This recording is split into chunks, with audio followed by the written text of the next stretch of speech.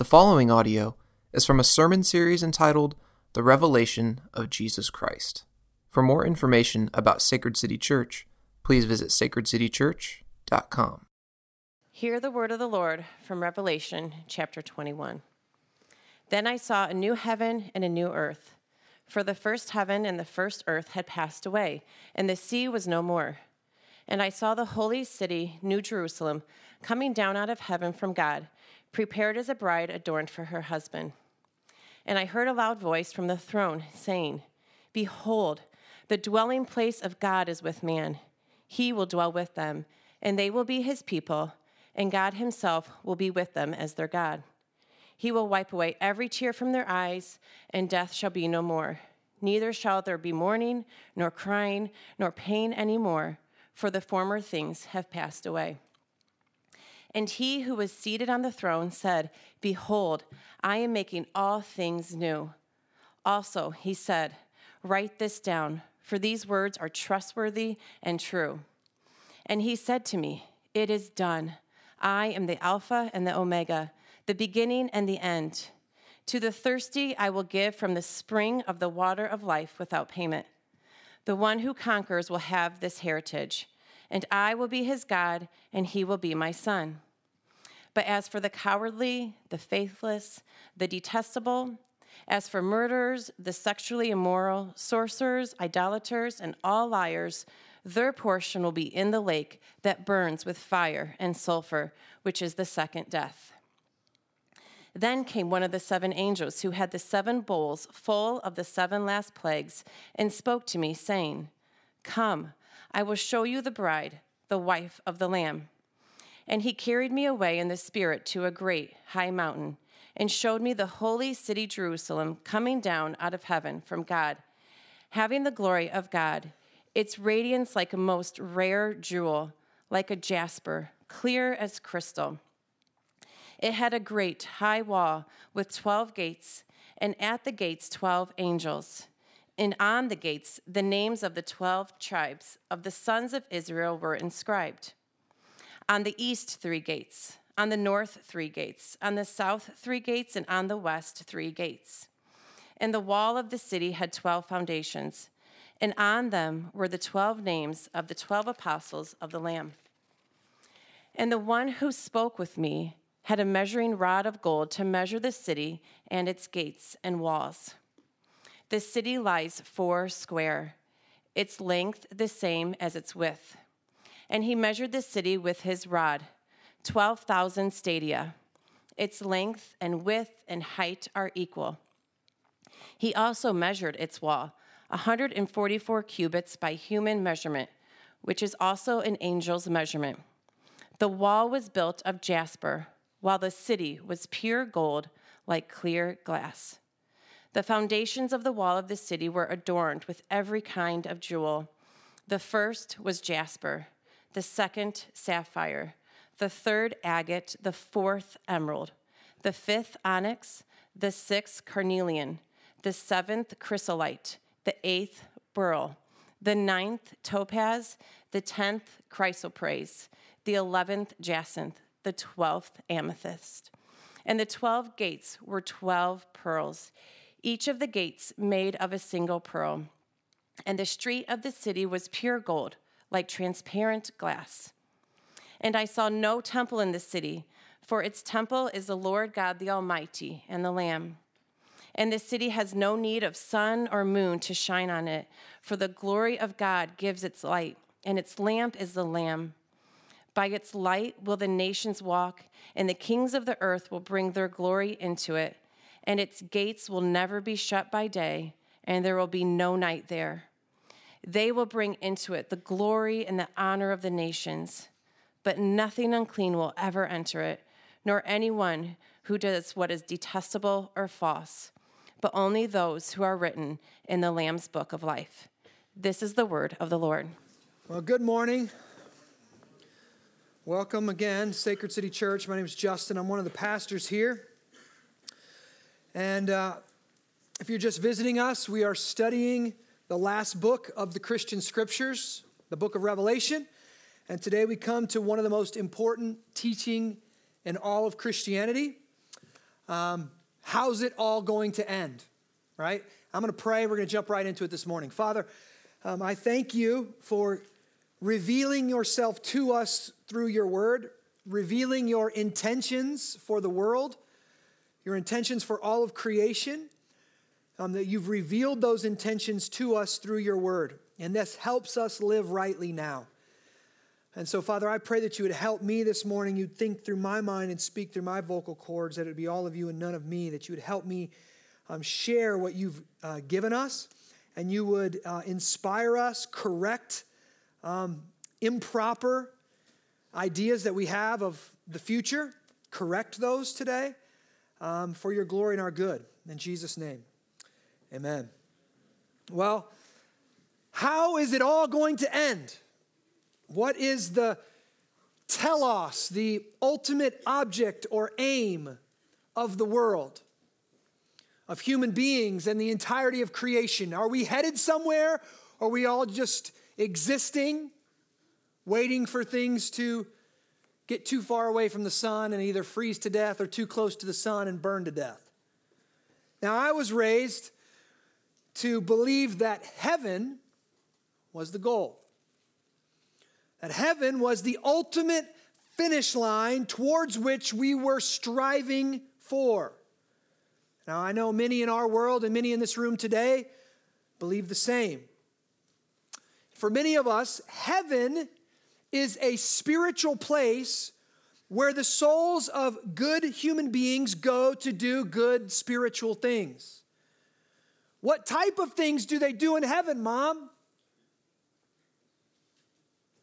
This is where we usually fumble the answer. Most of us, if I asked you, what kind of things do you do in heaven? Well, I think we ride clouds. I think we take a lot of naps.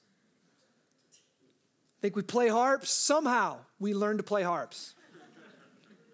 And maybe we watch over family members down here on earth, right? Now, I have to tell you, I have never personally been impressed by this vision of heaven. In fact, I find it quite boring, completely unappealing, not compelling at all. Now, of course, it does sound a whole lot better than the alternative, right? Unfortunately, I think many people have been more scared of hell than they have been compelled by the beauty of heaven to enter into the kingdom of God, right?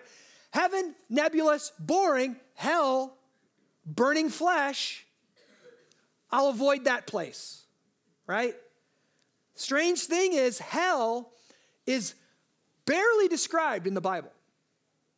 It's called the lake of fire several times, but it never gets a whole chapter, let alone 2 chapters devoted to it like heaven does here in the next 2 chapters. And yet our imaginations seem to be far more captured by hell than they are of heaven. And I think that's a problem. See, the avoidance of pain is one motivator for choosing to love God, but it is not even close to being meant to be the primary motivator for loving God. So what I want to do this morning is to help us see what the Bible actually teaches about heaven, which is pretty compelling. And the Apostle John is going to give it to us here in chapter 21 of the book of Revelation. And I think what we're going to discover this morning is how different heaven is than what you actually think it is. All right? So basically what I'm going to do is I'm going to tell you 5 ways heaven isn't what you think it is. It's actually better. Okay? And when I discovered this about a decade ago, it changed my life. It changed the way that I viewed the eternal life. It changed the way that I view my everyday life, because what we believe about heaven shapes how we live in our world. And for most of us, for most of my younger years, I had an emaciated concept of heaven that I'd received from the American culture and not from my Bible. And so my bet is that a large majority of us this morning possess the same unbiblical ideas of eternity. So here we go. We're going to unpack 5 ways heaven isn't what you think it is. It actually is better, right from Revelation 21. Let's get after it. Number 1, heaven is more like a remodel than new construction. Heaven is more like a remodel than new construction. Look at verse 5 in chapter 21. And he was seated on the throne, this is Jesus, said, behold. We've said this a bunch already today. Jesus says, I am making all things new. Now, there's 2 ways to interpret that, what Jesus says there. I'm making all things new. This is one of the great promises of heaven. Everything's going to be new. That's what we want, right? We want everything to be made new. But there's 2 ways to understand that. One, that God is going to demolish everything, right? Annihilate everything, take it all to the cosmic dump, if you will, and then start over from scratch like he did in the beginning, ex nihilo, out of nothing. So destroy what is and create what is going to be.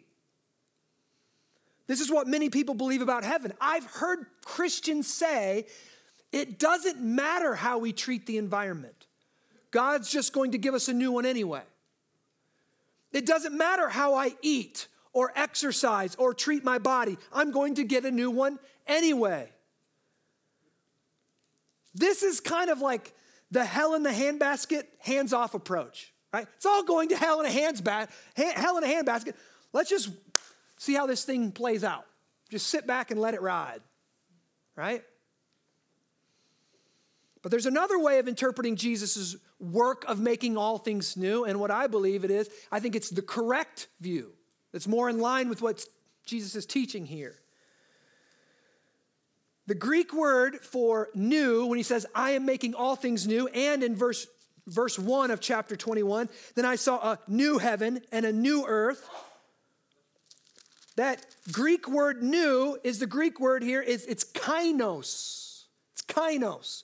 Now listen, biblical scholar G.K. Beale says this, kainos refers predominantly to a change in quality or essence, rather than something new that has never previously been in existence before. Okay? So when Jesus is saying, I'm making all things new, he's saying, I'm making all things qualitatively new. Right? Not, creating something brand new that's never been in existence. Now, what does that mean for us? That means that the substance of heaven, think about this, the substance of heaven is already present in creation. Now, this should make sense to us. God has created the world to point to this. God has created the world to hint at this reality. Just look at the caterpillar. You didn't think you'd think about heaven if you look at the caterpillar, would you? Think about the caterpillar. The caterpillar, it just blows my mind that the thing wraps itself up, becomes caterpillar soup, and then becomes a butterfly. Fights its way out. A complete resurrection. Right in this creation. Now, when it goes at metamorphosis, right, from a caterpillar to a butterfly, it is being destroyed. It is falling away. It is being deformed, decreated, but it is being recreated out of its original substance, right? That's what's going on. So in the same way will the old heavens and the old earth pass away before changing into the new creation, but it's made out of the same stuff. Just as carbon is converted into a diamond, this old earth will be changed into a new creation. Just as Jesus' physical earthly body was resurrected and changed into a new physical new creation body, the old passes away and the new comes. Now, what does that mean for us? What that means for us is that while we are in this world and what we do every day matters for eternity. Please hear me. What you do in this body matters for eternity. What you do in your everyday life matters for eternity. We can be working for Jesus' restoration plan of the universe, or we can be working against his plan for renewal. Think about it like this. I like to remodel homes. I actually have a construction company on the side. It's one of my I like to do it. I enjoy it. I've done it a long time. And sometimes when I'm restoring homes, I have to gut them all the way down to the studs. Now, think about it. Think if my kids came in and said, hey, Dad's remodeling this house. It doesn't matter how we treat it. Let's break the windows. Let's knock out the walls. Let's burn it down. Now that would be foolish, right? Especially if the windows and the walls were in decent condition and I actually wasn't planning to remodel those, right? No, see, as my kids, I hope that they would work with my efforts of restoration, not against them. The same is true for us. Listen, Christians should be the most passionate people about working for renewal in our world. We should be renewing homes and renewing neighborhoods and renewing educational systems. When the Christian sees broken things, we should not be making them worse. We should not be lighting matches. We should be working to restore them, working to ameliorate ills and pains and broken things. Because that's what Jesus is all about. He's making all things new. And so if you're a Christian, you've been grafted into that mission to make things new. So the first way heaven isn't the way you think it is that heaven is actually a remodel. It's not brand new construction. And another implication from that reality is, listen, new construction is beautiful. It is beautiful. But isn't there something special about restoration? Right?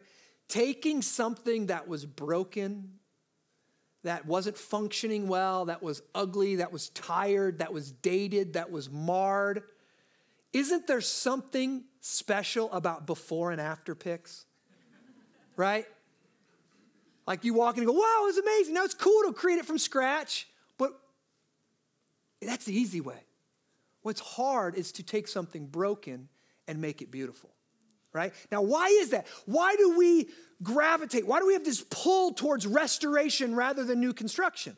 Well, I think it's because we have an echo in our soul, a divine fingerprint of God, that the story of God is everything was beautiful and then it became marred and it was broken, and now Christ is making all things new. And so deep in our soul that's been made in the image of God, the story of God reverberates in our soul. There's an echo there.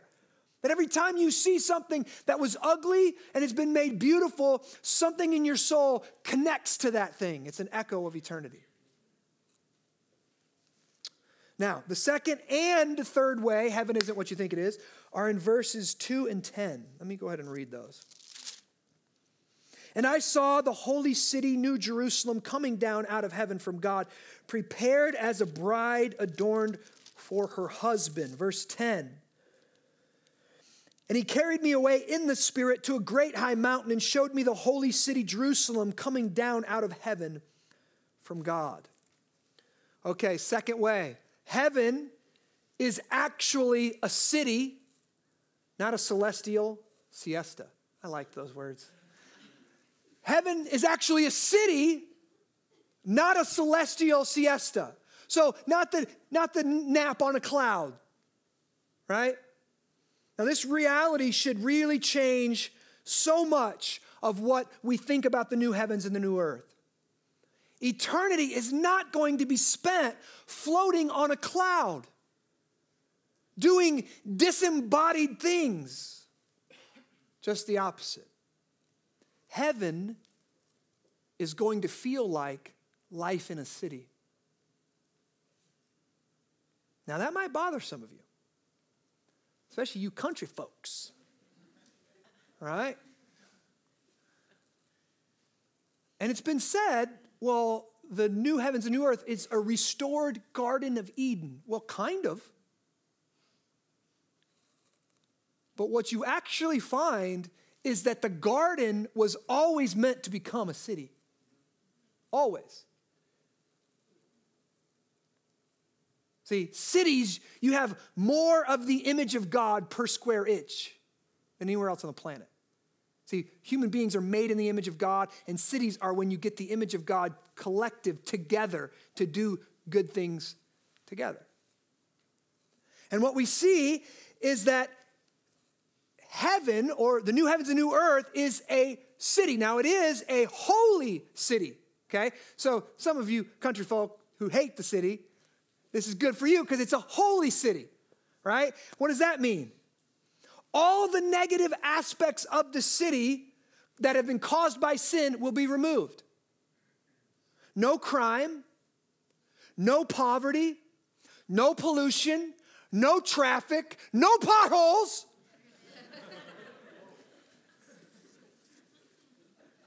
But all of the benefits of the city will remain. Actually, they won't just remain. Listen, Herman Bavinck said it like this. All of the good, all of the benefits of the city, listen, they will be renewed, recreated, boosted to their highest glory. We see that in verse 24. Look at this. This is interesting. I want you to go to verse 24. By its light will the nations walk. Will the nations. By the light of the city, this new heavenly city, will the nations walk. And the kings of the earth will bring their glory into it, and its gates will never be shut by day, and there will be no night there. Listen, in the new heavens and new earth, there will still be nations, and there still will be kings, and these nations and kings will bring into the city the glory and the honor of nations. Now, what that means is, oh my goodness, it's so exciting. That means heaven is going to have the best every culture of the world has to offer.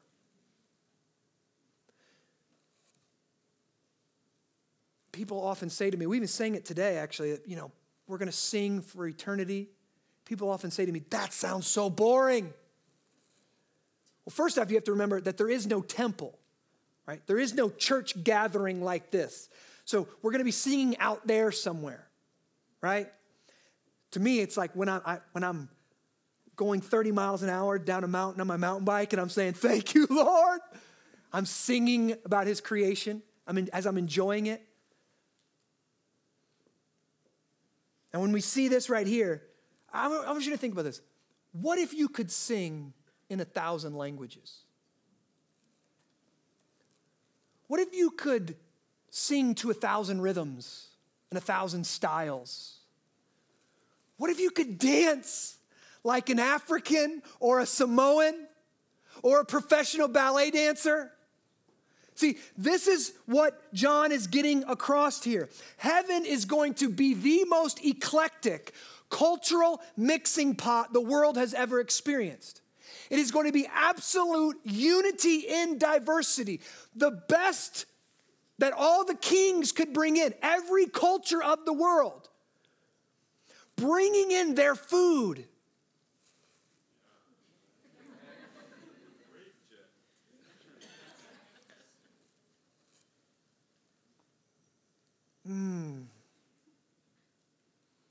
Bringing in their libations, bringing their drink concoctions.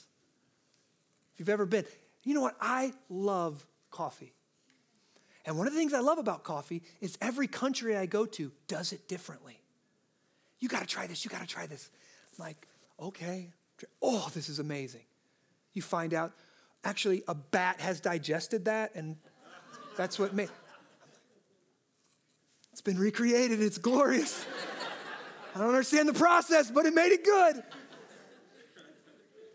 Right? Listen, heaven is going to be the city with the best art, the best poetry, the best fiction, the best entertainment, all maxed maximized and boosted in ineffable glory towards the worship of the one true God. It will not be boring at all. Yes.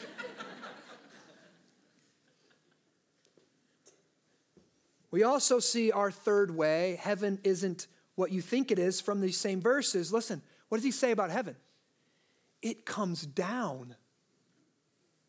It isn't taking us up. It's not a Star Trek heaven. Did you notice that from our text? The new city comes down out of heaven. It isn't beaming people up to heaven. That means eternity isn't going to be spent in heaven at all, actually. Eternity is going to be spent in the new heavens and the new earth, on this renewed planet, inside a renewed cosmos. In fact, as we see in verse 23, in this new heavens and new earth, there's no longer need for the sun or the moon. Think about that. What does that mean?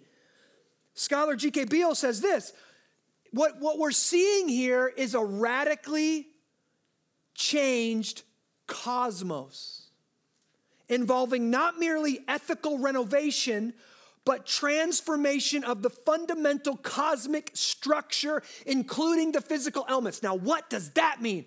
Here's the best illustration I could come up with. In the movie The Matrix, Neo can get uploaded into a computer system, right? And they can literally plug something in and download anything he wants into his consciousness, and then inside the Matrix, he can do that thing. So he downloads Kung Fu. And he looks at Morpheus and he says, I know Kung Fu. And Morpheus says, show me. And they go inside the Matrix and they can do all, it's amazing, right? It's amazing what they're doing. And then Morpheus beats up Neo, puts him in his place, and Neo's bent over going, and Morpheus says, do you think that's air you're breathing now? And you get this moment of like, oh wait, I'm in a computer program. I'm not tired. That's my mind telling me I'm tired. And that's what I see when I'm hearing this new created cosmos. Will there be gravity? Right? Will we need to eat? Probably not, but we'll enjoy it.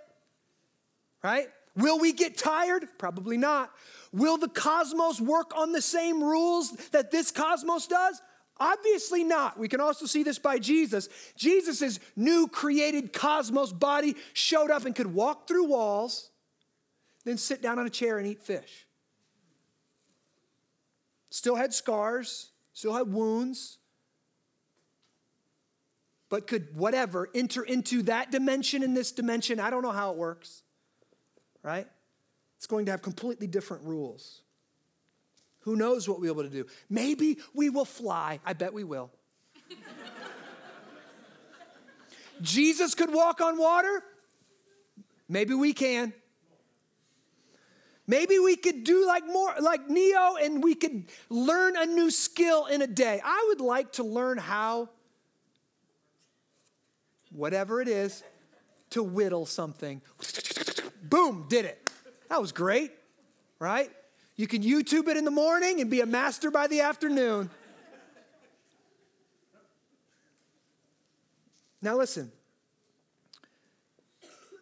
In Romans, the Apostle Paul says that the creation that we're in right now, this earth, that it's actually lying in ruins. That it is, quote, subjected to decay, and it is crying out for renewal. It's crying out for the day where Christ comes back and says who his people are and restores all things. Listen, if you've ever stood on the beach and looked out at the ocean and you're just in awe, that is the creation in ruins. If you've ever stood on the top of a 14er in Colorado and you look across just nothing but peaks, and you're like, whoa, this is creation in ruin. If you've ever stood on the edge of the Grand Canyon and looked out and said, oh my goodness, how majestic, that is majesty in ruins. If you've ever looked, even in Iowa, across a spring or summer sunset over the cornfields, and it's purple and pink and beautiful. That's, we get about 5 minutes of that. And it's beautiful, and that's majesty in ruins. If you think about this is God's creation in ruins. What's his upgrade gonna look like? What's version 2 gonna look like? What's the renewal and restored new creation gonna look like? You're not gonna be going, but is there Fortnite there? Whoa. Right? Like, technology isn't going to have that kind of pull on you. Somebody felt that one in their soul. Man. Fourth. Whoa. I am killing it right now. Fourth, the new creation. I've only got 5 to go, so I'm through 3. The fourth, the new creation is defined by presence before it's defined by absence. I think this is exactly backwards to most of the way that we think about eternity. We think about absence first. When you talk about heaven, don't we always lead like this? The absence of sin, the absence of pain, the absence of grief, the absence of loss.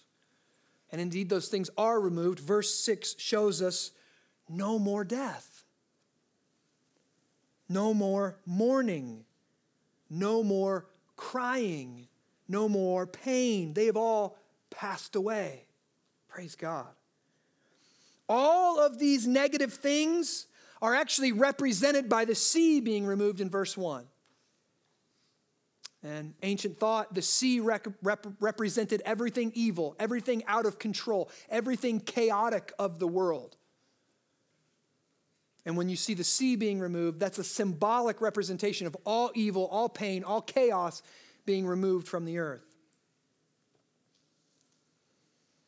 But the new creation is much more than just the absence of negativity.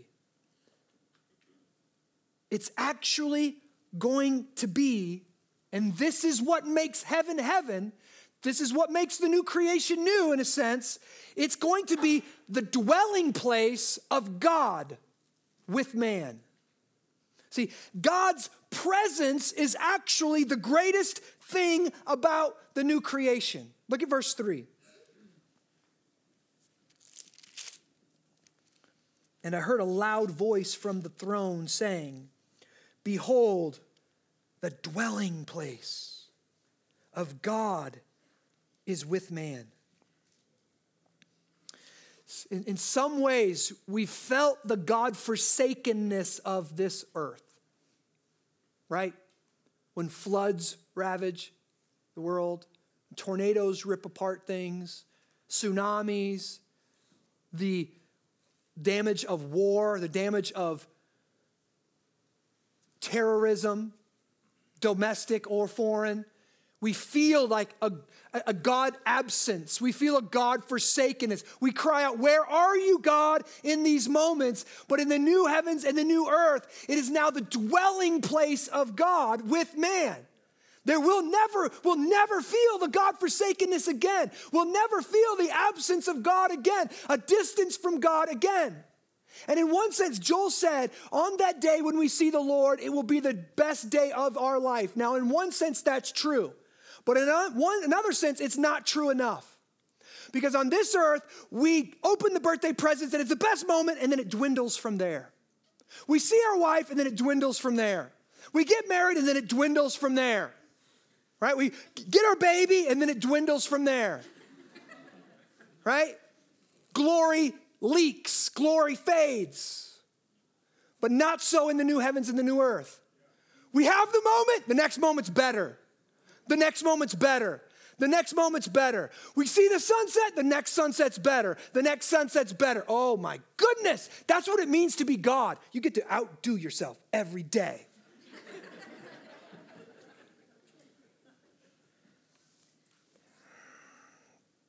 God's hand. Look at God's. He will dwell with them and they will be his people. And God himself will be with them as their God. It's interesting here. Before there are no more tears. No more tears show up in verse 6. Before there are no more tears, verse 4, he will wipe away every tear from their eye. What is God's touch? What is that going to be like? God's hand or thumb on your cheek. What's that going to feel like?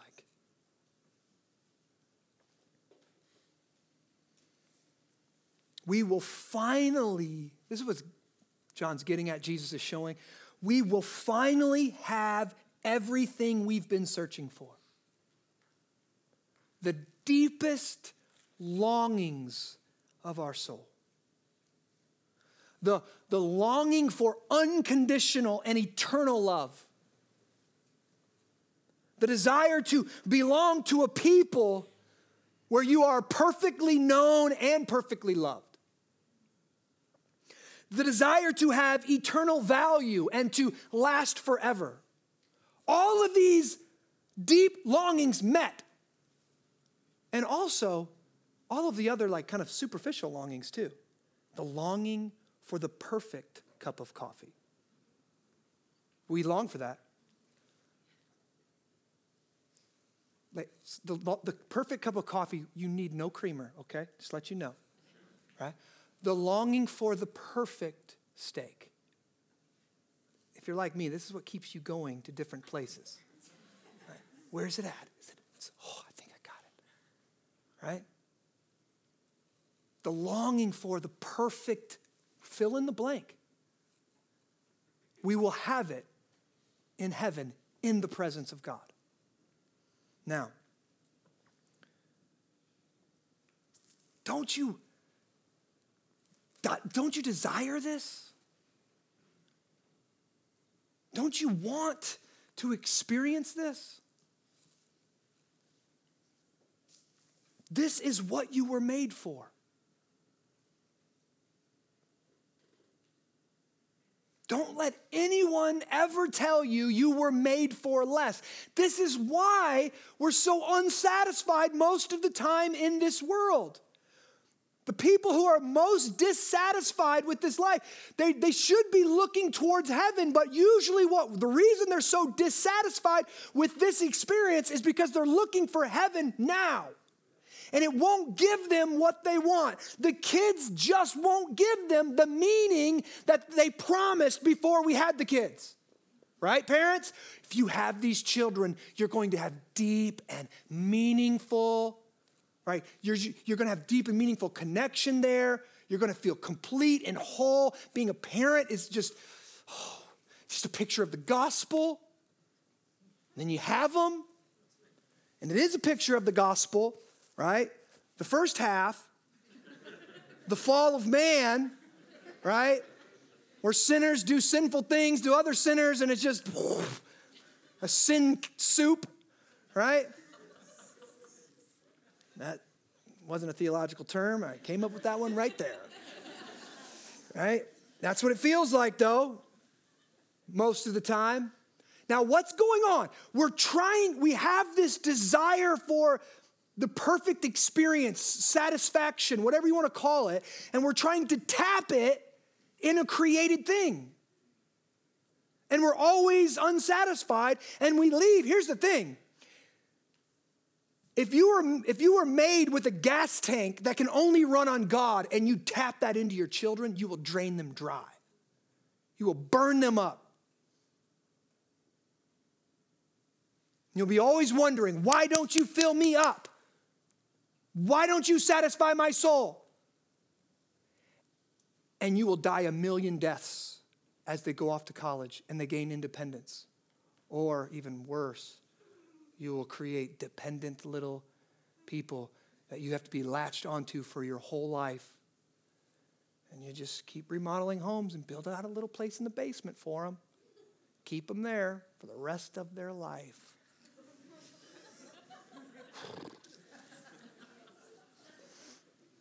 Listen. Why do we have these desires that we try to tap into eternity and all these created things? Because you were created to tap into God. You were created to know God and be in his presence in the new heavens and the new earth. You are not just a result of an unguided evolutionary process that it's on its way to extinction when the sun burns out. No, you were made by God to live with God in his eternal city forever. That leads me to my last point. How do you get in on this? It's probably not how you think. See, most people that I talk to in our city, they live their life like there is this fuzzy line between good and evil, and what's important is that you try to keep yourself above said fuzzy line so you can go to heaven when you die. That's not how Jesus teaches us to enter into the city of God. He doesn't say, listen, Jesus doesn't say here to the achievers, to the hard workers, to the morally upright, to the choir boys and girls, to the go-getters, to the to-do list crushers, to the hashtag blessed, hashtag crushing goals. It's not what Jesus says here. Look at verse 6. And he said to me, it's done. I am the Alpha and the Omega, the beginning and the end. To the thirsty.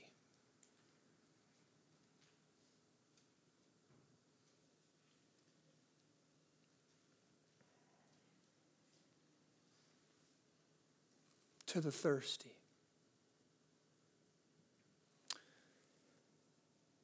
To the thirsty, I will give from the spring of the water of life without payment. That one sentence tells you how to get in. First, it's to the thirsty. Jesus here is kind of riffing off of his conversation with the woman at the well. You remember, he meets her. She's had a bunch of husbands. She's been sleeping around. She's with a guy now. She's sleeping with him. She's not married to him.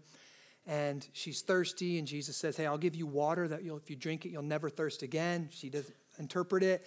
She doesn't understand what he means. Oh, yeah, where's this thing at? I want that. And he goes, well, go get your husband. Oof. Jesus, gospel sniper. Gets her right where she's at. What was he doing? See, you have a thirst that needs quenching, and you're trying to quench the thirst. You're tapping into your desire for connection and communion and meaning. You're trying to tap that desire through men. You think the next man or the present man is where you're going to find your meaning and your value. He's finally going to give you the love you're looking for. And you've been with all these men and it's never worked, and you're with one now and it's still not going to work. I can give you water, and if you drink it, you'll never thirst again. I can quench your soul. In Revelation, I can give you the water, what does he call it? The water of life. The spring of the water of life, the water that satisfies your soul. Now, the fascinating thing is, okay, Jesus, I want that. She says, yes, give it to me. But the fascinating thing is, how did Jesus earn it for her? How did Jesus actually go and get the water of life and give it to her? It wasn't just a prayer that he prayed in the moment. No, Jesus had to go fetch the water, in a sense. And how did he fetch the water? Well, we just follow along in the Gospel of John a few more chapters, and we see Jesus being betrayed, and we see Jesus being crucified, and we see Jesus having a crown of thorns placed on his head. And Jesus, in this moment, cries out, what? I thirst. See, it was in that moment where Jesus traded places with the woman at the well. She was thirsty and needed quenched. He became thirsty so he could quench her thirst. And it's there on the cross that Jesus traded places with us. He felt what it was like to be a soul that was thirsty and to have his Father, the eternal fount, have his Father turn away from him in that moment, rejecting him in that moment because Jesus took our sin on himself. And so the Father turns his face away and Jesus cries out, I'm thirsty. And the Father, the great well of the river of life, is not there in that moment. See, that's the dehydration, the soul death that Jesus felt on the cross. First time he's ever felt a disconnect between him and the Father. First time he ever went to put his mouth on the fountain and receive nourishment, and the fountain was dried up or the fountain was turned away. And he did that so that you could drink the water. That's why he did it. That's the only way into eternal life. Now we can taste that water now, but it's going to be off and on for us. Our experience is going to be constantly off and on because we sin and we keep messing up and we forget and we do all these dumb things. But in the new heavens and the new earth, we'll have the water forever. We'll have the source forever. And look what happens because of this. Verse 7.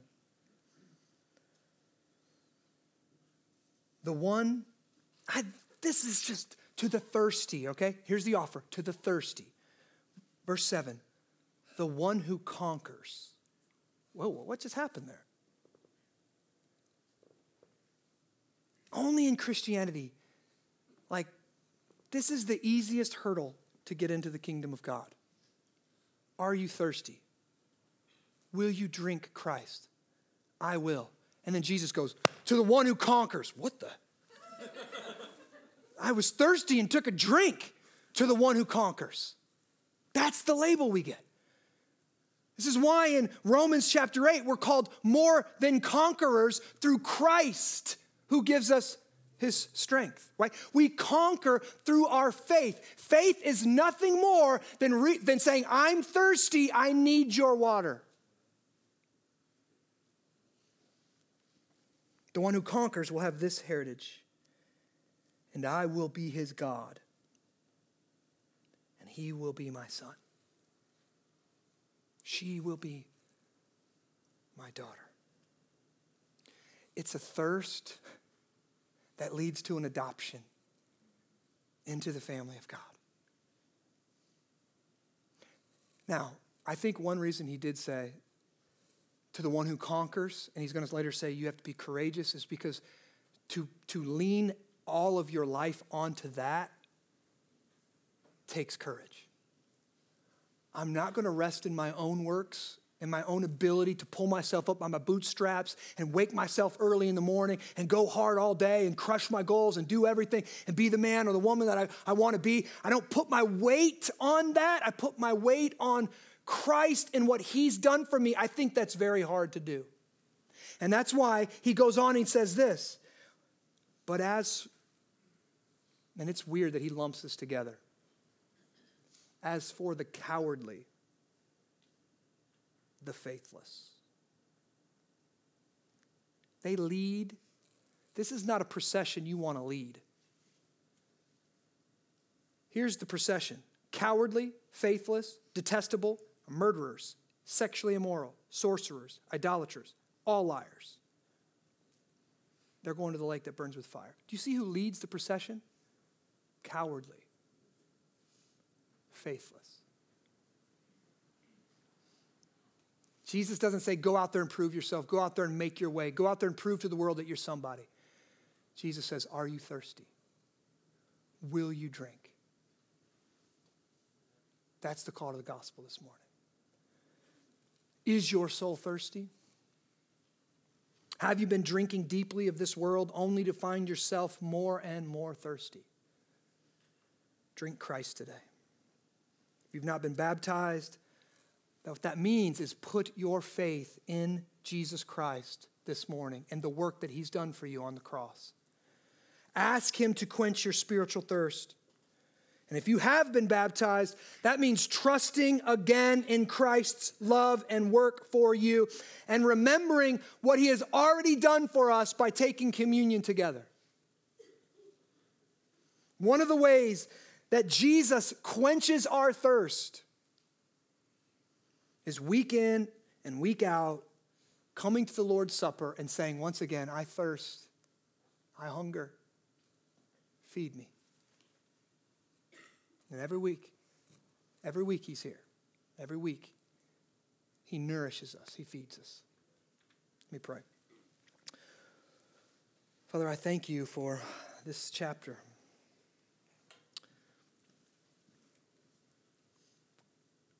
I would confess that this is almost too good to be true. And I don't think we understand the gospel until we see that. It is too good to be true, and yet it's true.